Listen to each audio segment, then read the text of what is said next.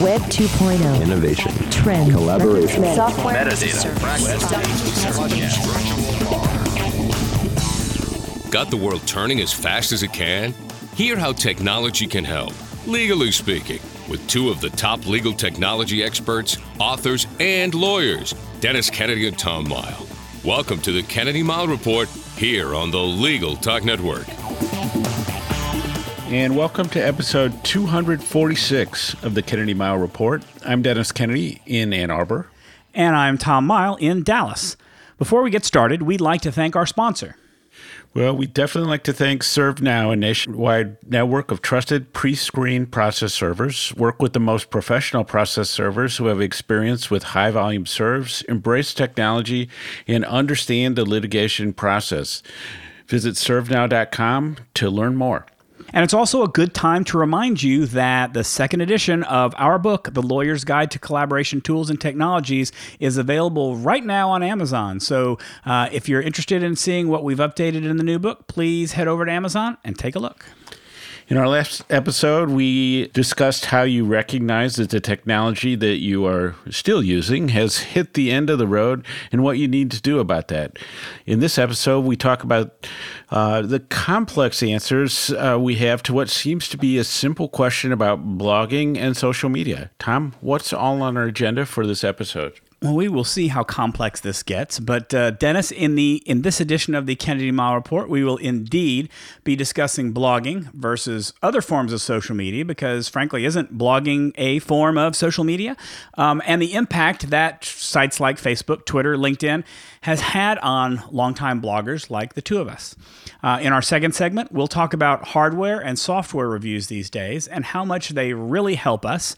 And as usual, we'll finish up with our parting shots, that one tip, website, or observation that you can start to use the second that this podcast is over. But first up, did social media kill the blogging star? Carla Reyes, who is a law professor at Michigan State University College of Law and heads up the legal R&D program there, she retweeted a blog post from another law professor, Professor Robert Anderson, who is at Pepperdine Law School, that she wanted people to talk about. And the question in that post at first seems fairly simple, but the answers we think were worthy of more discussion. And we thought our answers might make a good podcast episode. So here was the question. The question was, I must say that blogging really does seem to have mostly died out in legal academia. Many of the formerly vibrant group blogs have effectively ceased creating much original content. I wonder whether the supply dried up because the demand just wasn't there, or what? That's the question. And a professor at McGill, Professor Jacob Levy, said, true of almost all academic blogging, and a lot of blogging in general. Social media ate blogging. With that comment, that thus was born this episode. And Dennis, I guess it was that comment, social media ate blogging, that got you interested in this topic, right? Yeah, it really was. Because I think that we've felt this for a while, that there has been definitely a movement away from blogging to social media, and it's been going on for a long time. So I thought it was actually a great time to revisit the question, because in some ways you see a little bit of uptick in blogging, definitely some attention to it. But still, I think more goes on in social media these days, because there are just a lot more channels. I also realized right away that, and this is like one of my little pet peeves, I guess, is that I think Twitter is just a terrible place to have these discussions. And then I was going to post on my blog an answer to it, and then I kind of just thought that actually a blog wasn't the best place to answer the question. So it turned out I decided that podcasts was actually the best way to have the discussion. So that's where we came out, and I think it does lead to both the comment and the question, and my response to it really does create an interesting commentary or framework on what channels might be best or most appropriate for different types of communication and conversation. Okay, and I think we get to that closer to the end of this discussion, because I want to come back to the question at hand, and I want to answer Professor Reyes's question, which is, why did it die out? Or why has this happened? Because frankly, I think that Professor Levy's response is only part of the response. And I think it's incomplete. And I think we need to first say, why has blogging died out in legal academia? Because I am of the opinion, and I think you're and my friend Kevin O'Keefe would disagree with this too, with the notion that blogging in general has died out. I think that blogging is not what it used to be, but I think there is still quite a lot of content being created. And, not to give any spoilers away about what we're going to say, is that we think that it still has an important part in a lawyer's arsenal of tools that they have to provide content to people. So I want to focus first on either answering or trying to provide some insight as to why the phenomenon might be the case with regard to law schools and law professors. What are some of the reasons why this has happened? I have my reasons. I'd like to hear yours. I think there are a couple of things, and there is a note in the an important part in the original question, which talks about the formerly vibrant group blogs, and that really is so. One answer, clear answer there is that group blogs have proven historically really hard to keep going. And Tom, I think you and I have been part of a number of group blogs that were vibrant and no longer exist. So it's hard to sustain those. But I'll interrupt and say, to me, that seems, and maybe we've discussed this on the podcast before, but to me that seems illogical. It seems like a group blog would be easier to keep up than a single blog, because you're hopefully always going to have somebody who has time or energy or the wherewithal to put together a blog post. Whereas with a single blog, if that person doesn't feel like doing anything, that's dying out a whole lot quicker. Well, I will show you Exhibit A, Tom, which are the emails you sent to me during the time of the Between Lawyers blog, where you said, I don't know what to write. I don't have time to write. This is really difficult. And the five of us reached a point where we said, we don't even know what goes into this blog anymore. So that's why I think that the group blog thing is, because eventually you sort of roll back to your own interests, and then in the group you realize that interests start to evolve and change over time.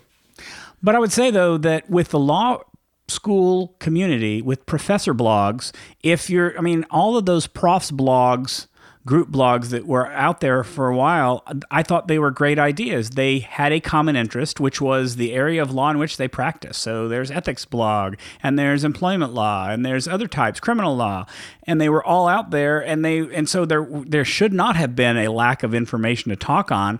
So I think that may be part of the reason, but I would say that's not the only reason. So another part of the reason in the academic blogs is, as you look at what you get credit for, especially if you're going for tenure, what you get credit for in publication, and then on an ongoing basis, what people like to see, or what your university likes to see from you, is a publication in the academic journals. And so I think it's almost like you get patted on the head for blogs.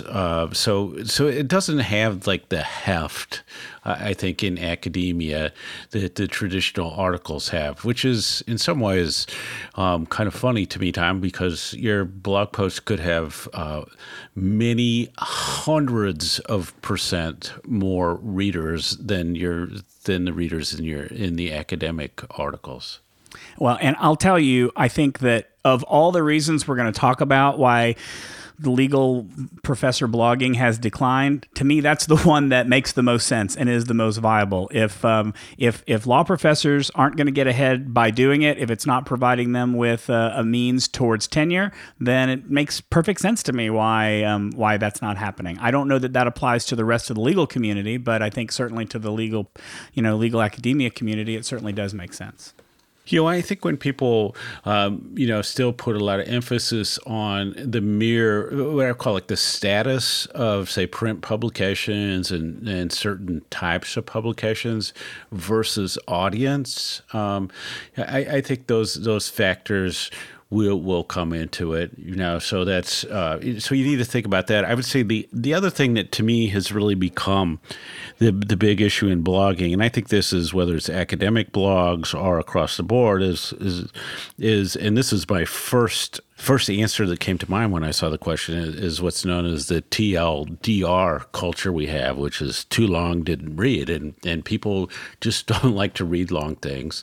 They're frequently tweeting about, posting, linking to things that they haven't read. And sometimes with the hashtag that says TLDR, that says, hey, I didn't read this, but I'm throwing it out there. So I think that has an impact where you're looking at definitely the shorter attention spans, the need to put together things in readable formats, the emphasis on infographics, other things like that appeal to the world of increasing or decreasing attention span. So I think you have to figure out a way to fit blogs into that audience in general. And so in some cases, you just find that Twitter or LinkedIn or other things are different ways to do this. So I would say, Tom, for you and me, although I think of myself always as a blogger and a writer first, I would say that in my longer form, when I'm thinking longer form, writing, creation, communication, I think of this podcast first for that rather than the blog these days. So it's almost like I think there's a portfolio of communication channels, and blogging is one of it. And if you have a number of them, you're trying to choose which is the right one. So first, to come back to your initial response, I think that as a general rule, the ease of which it is to post social media is in large part why many people do not blog, or why people who previously blogged now spend more time on social media. The fact that you can put something out in 280 characters and happen, I'll tell you, if people are going to put blog posts into tweet storms so that they have multiple tweets that could have filled up a blog post, that's kind of where I start to lose patience and I stop reading people on Twitter.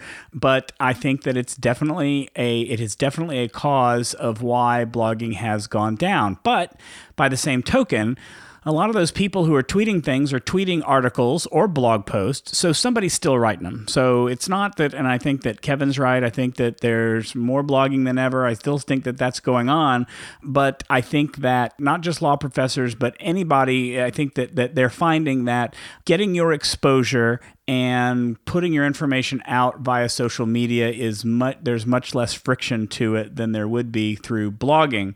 But I think that where you're getting to as far as portfolio is kind of where I want to get to by the end of this segment, which is really to come back to the idea that we've mentioned. I think we've probably mentioned this in 2 or 3 podcasts before, but it's Chris Brogan, his idea of the hub and spokes of your content community, if we call it something like that, or the content portfolio that Dennis wants to talk about, and that the blog tends to be the place where you stake your main content. That's your hub. That's the place where you can post the information that truly belongs to you. I think, Dennis, you'll talk about why you've adopted that approach, at least. Even though you say the podcast is more important, you're also going to talk about a blog-first approach. So that plays into it as well. But I still think that the hub and spokes approach is a smart place to be, whether you're a lawyer or not, which is have a blog where you can control the content that you create if you decide to do long form content, but then advertise that content and or engage otherwise on the other channels, which become the spokes, the LinkedIn, the Twitter, the Facebook, the whatever it is that you wind up participating in. And all roads lead back to your hub, because having a place of your own, I still think makes the most sense. Being out on these individual sites are good for you to spread things, but I don't think that they help your career and whatever marketing you want to do as much as having your own website with your own content does. Sorry, that was long. Too long. Didn't listen.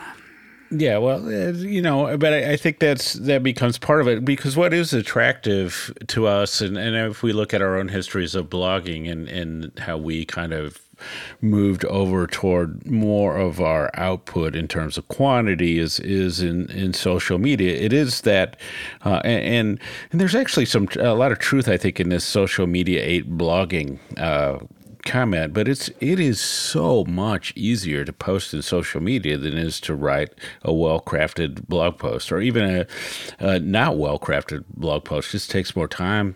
It's also really easy to post short things that make you feel like you're profound or that you're witty. And then I find a lot of people post things on social media or retweet things that they haven't read and they turn out to be wrong. There's like a huge flurry of legal academics last week retweeting a post that was that had been disproved on Snopes like 10 years ago, and it like took on a new life, and nobody retweeted that hey, sorry, we posted something that wasn't true. So it's easy to step away from. And then I think there's that addictive part of social media where you do get an instantaneous response with the likes and the retweets and stuff like that, and you get some stats on that and maybe some actual engagement. And it's historically it's always been harder with a blog to get that instantaneous response.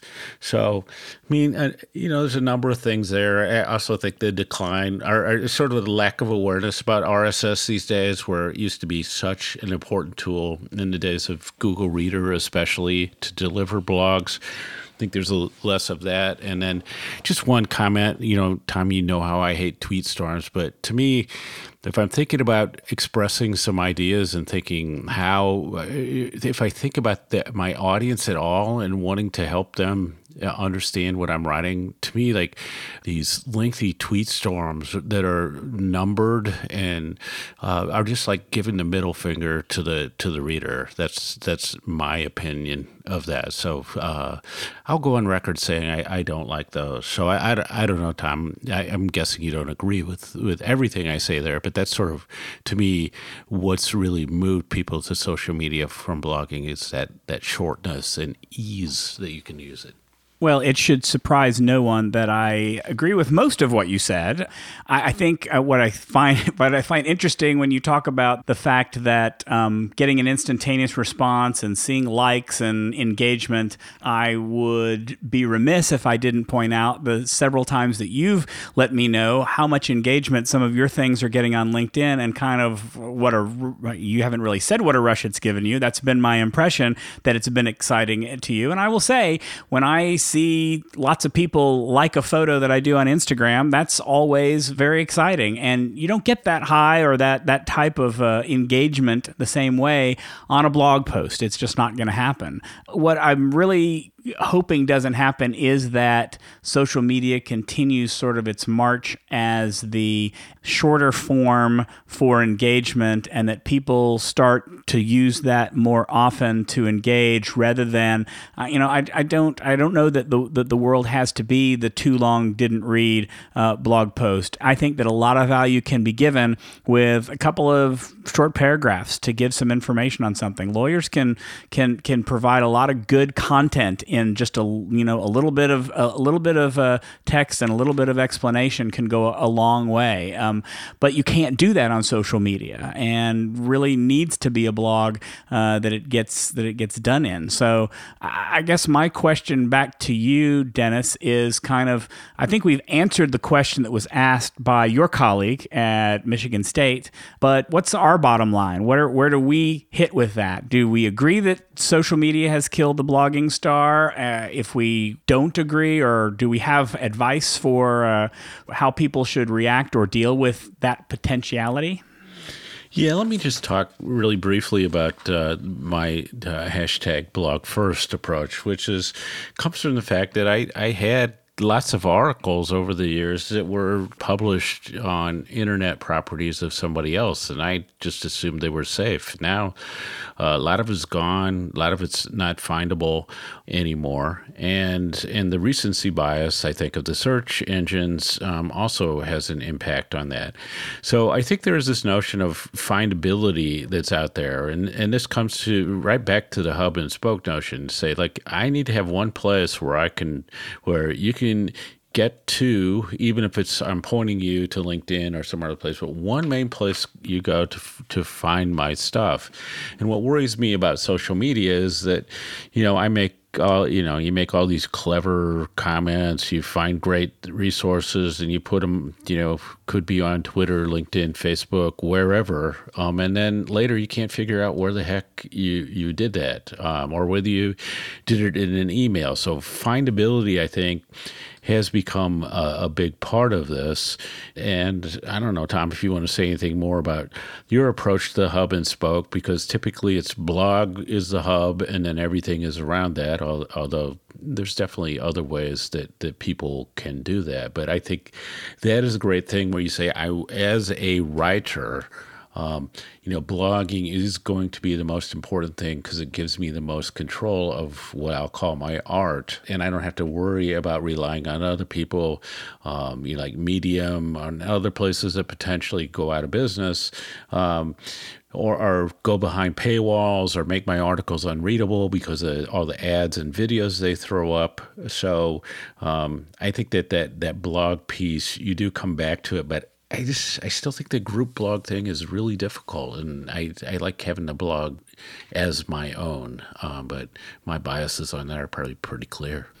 I guess to wrap this up, I will only say I don't think that blogging is necessary just because you're a writer. You, Dennis, consider yourself a writer. I consider myself to a certain extent to be a writer.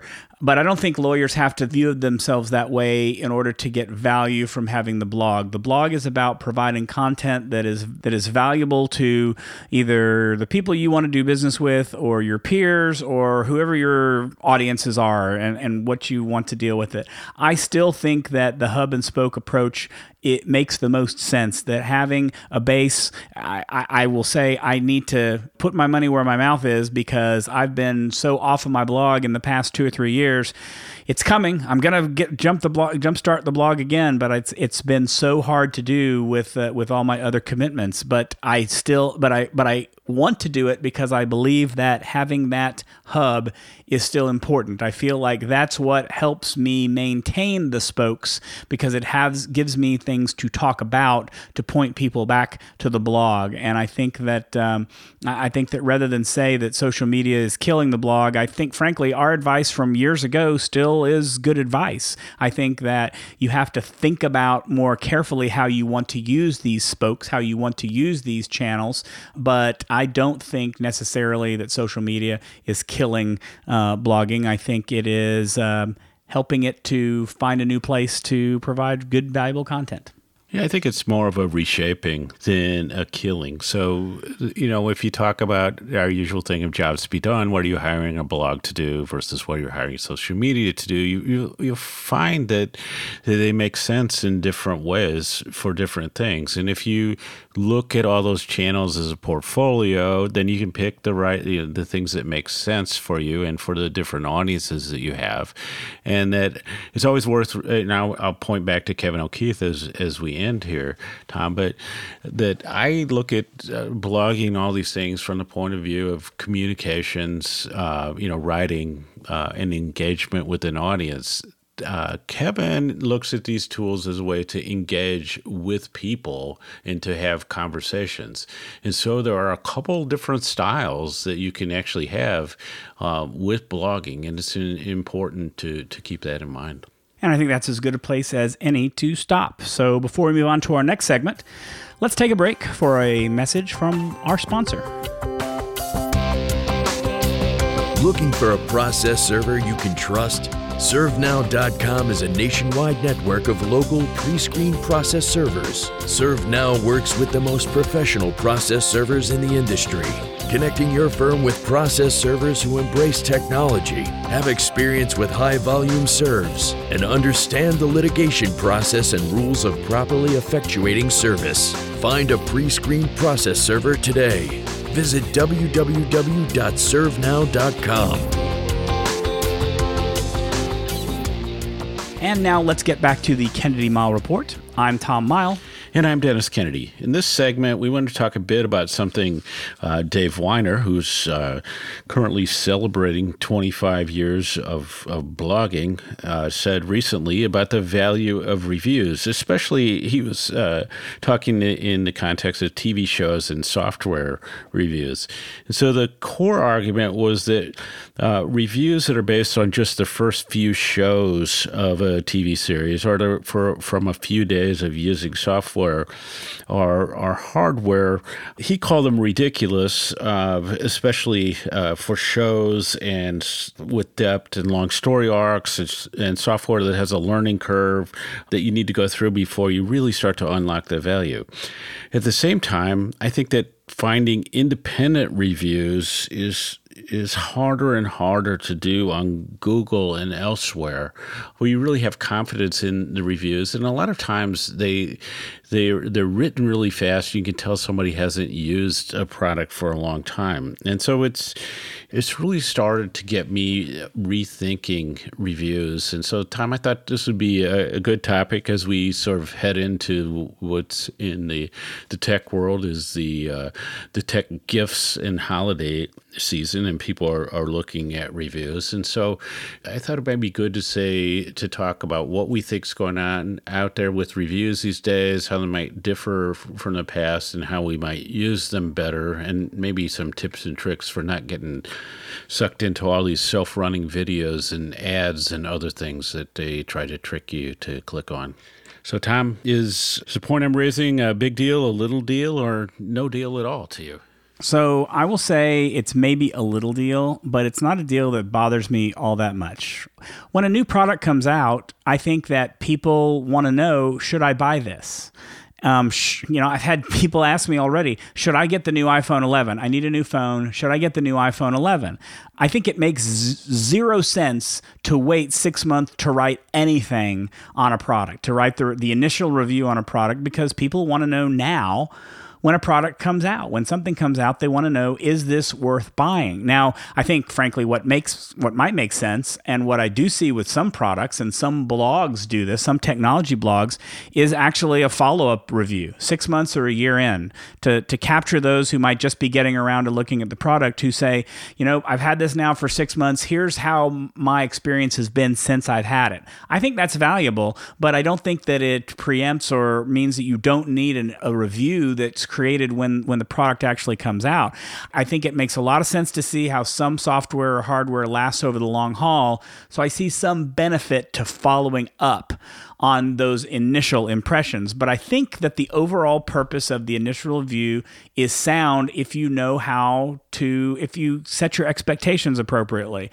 To give the consumer enough information about the product to know, is it overall a worthwhile product to look at? Are there reasons I shouldn't buy it?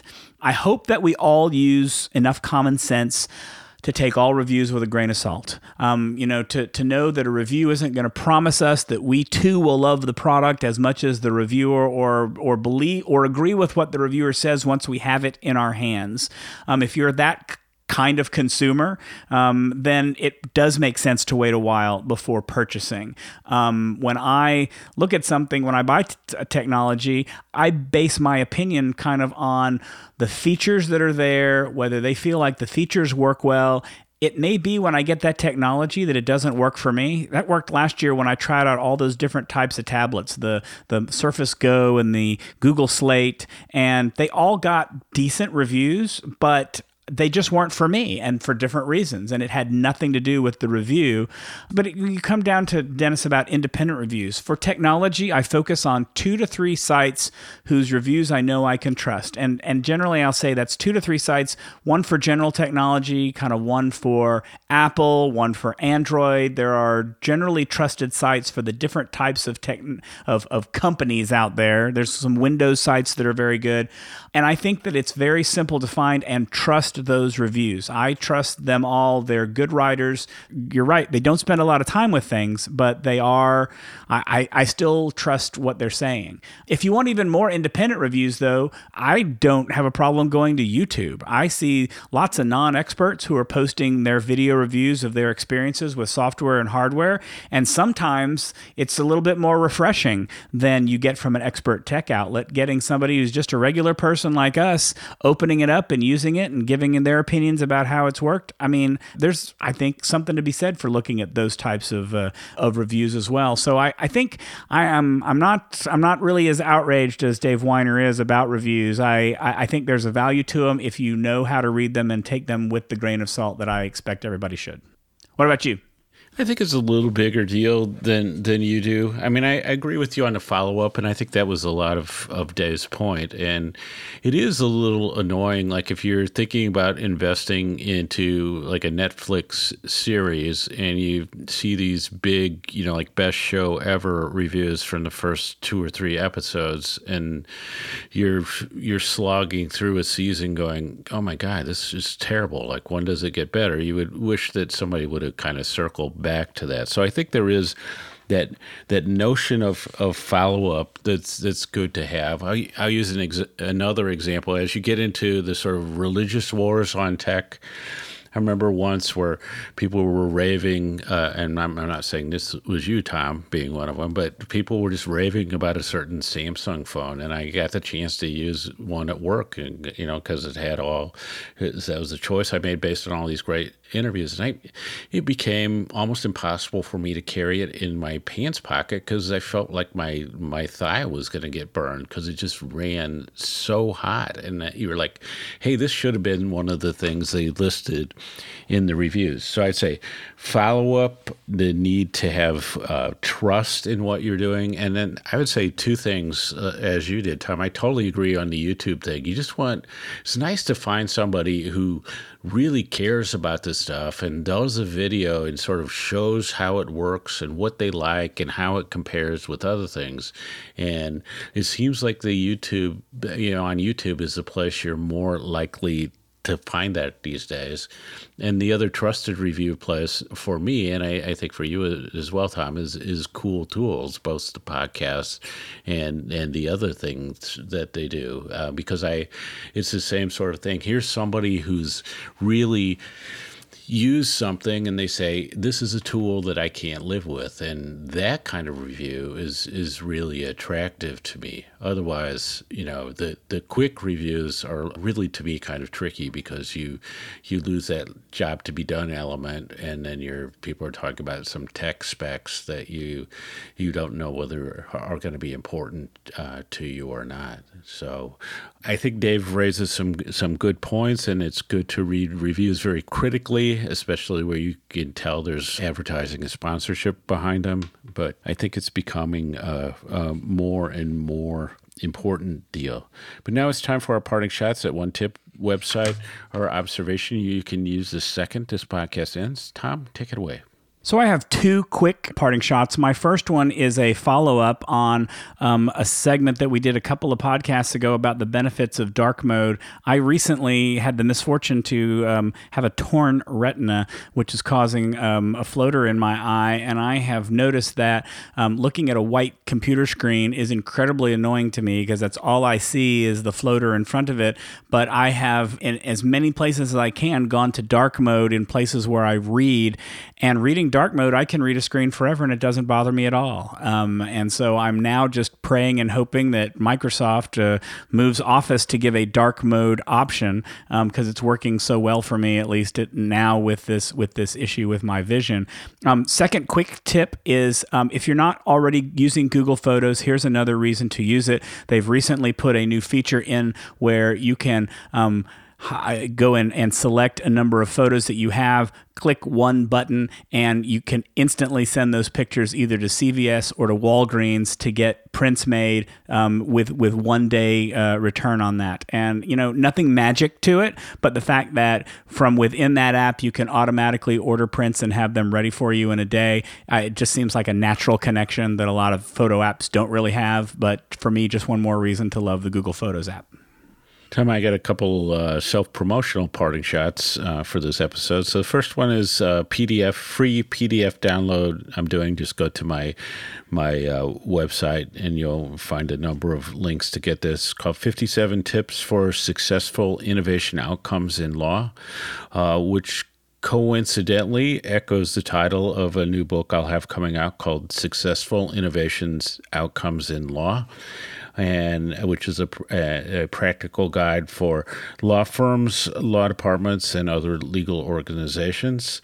And that should be available very, very soon because it's in the page proof stage. Look for that on Amazon. Also, Allison Shields and I have a new book coming out called Make LinkedIn Work for You, a completely new approach for us to LinkedIn with the focus on the legal profession.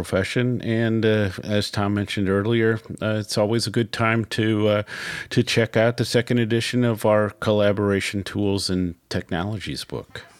And so that wraps it up for this edition of the Kennedy and Mighell Report.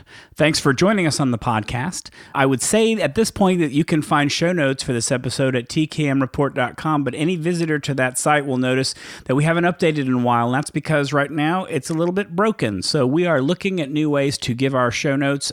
Stay tuned, and we will provide you with an update on that shortly. If you do like what you hear, please subscribe to our podcast in iTunes or on the Legal Talk Network site, where you can find archives of all of our previous podcasts along with transcripts.